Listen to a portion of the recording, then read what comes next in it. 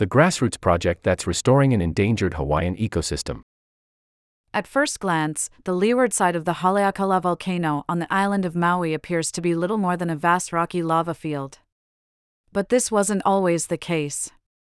100 years ago, this tropical dry forest area, Auahai, was one of the richest and most biodiverse stretches of land on the Hawaiian Islands, its trees and plants endlessly valuable to native Hawaiians.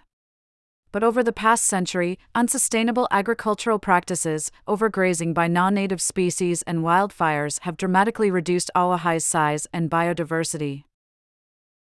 The documentary Ola Kahonua, 2023, tracks the work of the Auahai Forest Restoration Project, which aims to preserve, revitalize and expand the endangered forest.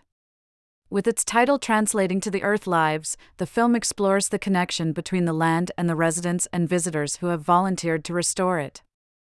Using gorgeous 3D and rotoscope animation, the filmmaker Jilly Rose, based in Australia, illustrates what Auahai once was, and what it may become again someday thanks to this ongoing community-driven initiative. In doing so, she and her subjects hint at the potential for similar grassroots ecosystem restoration efforts worldwide. Director, Jilly Rose.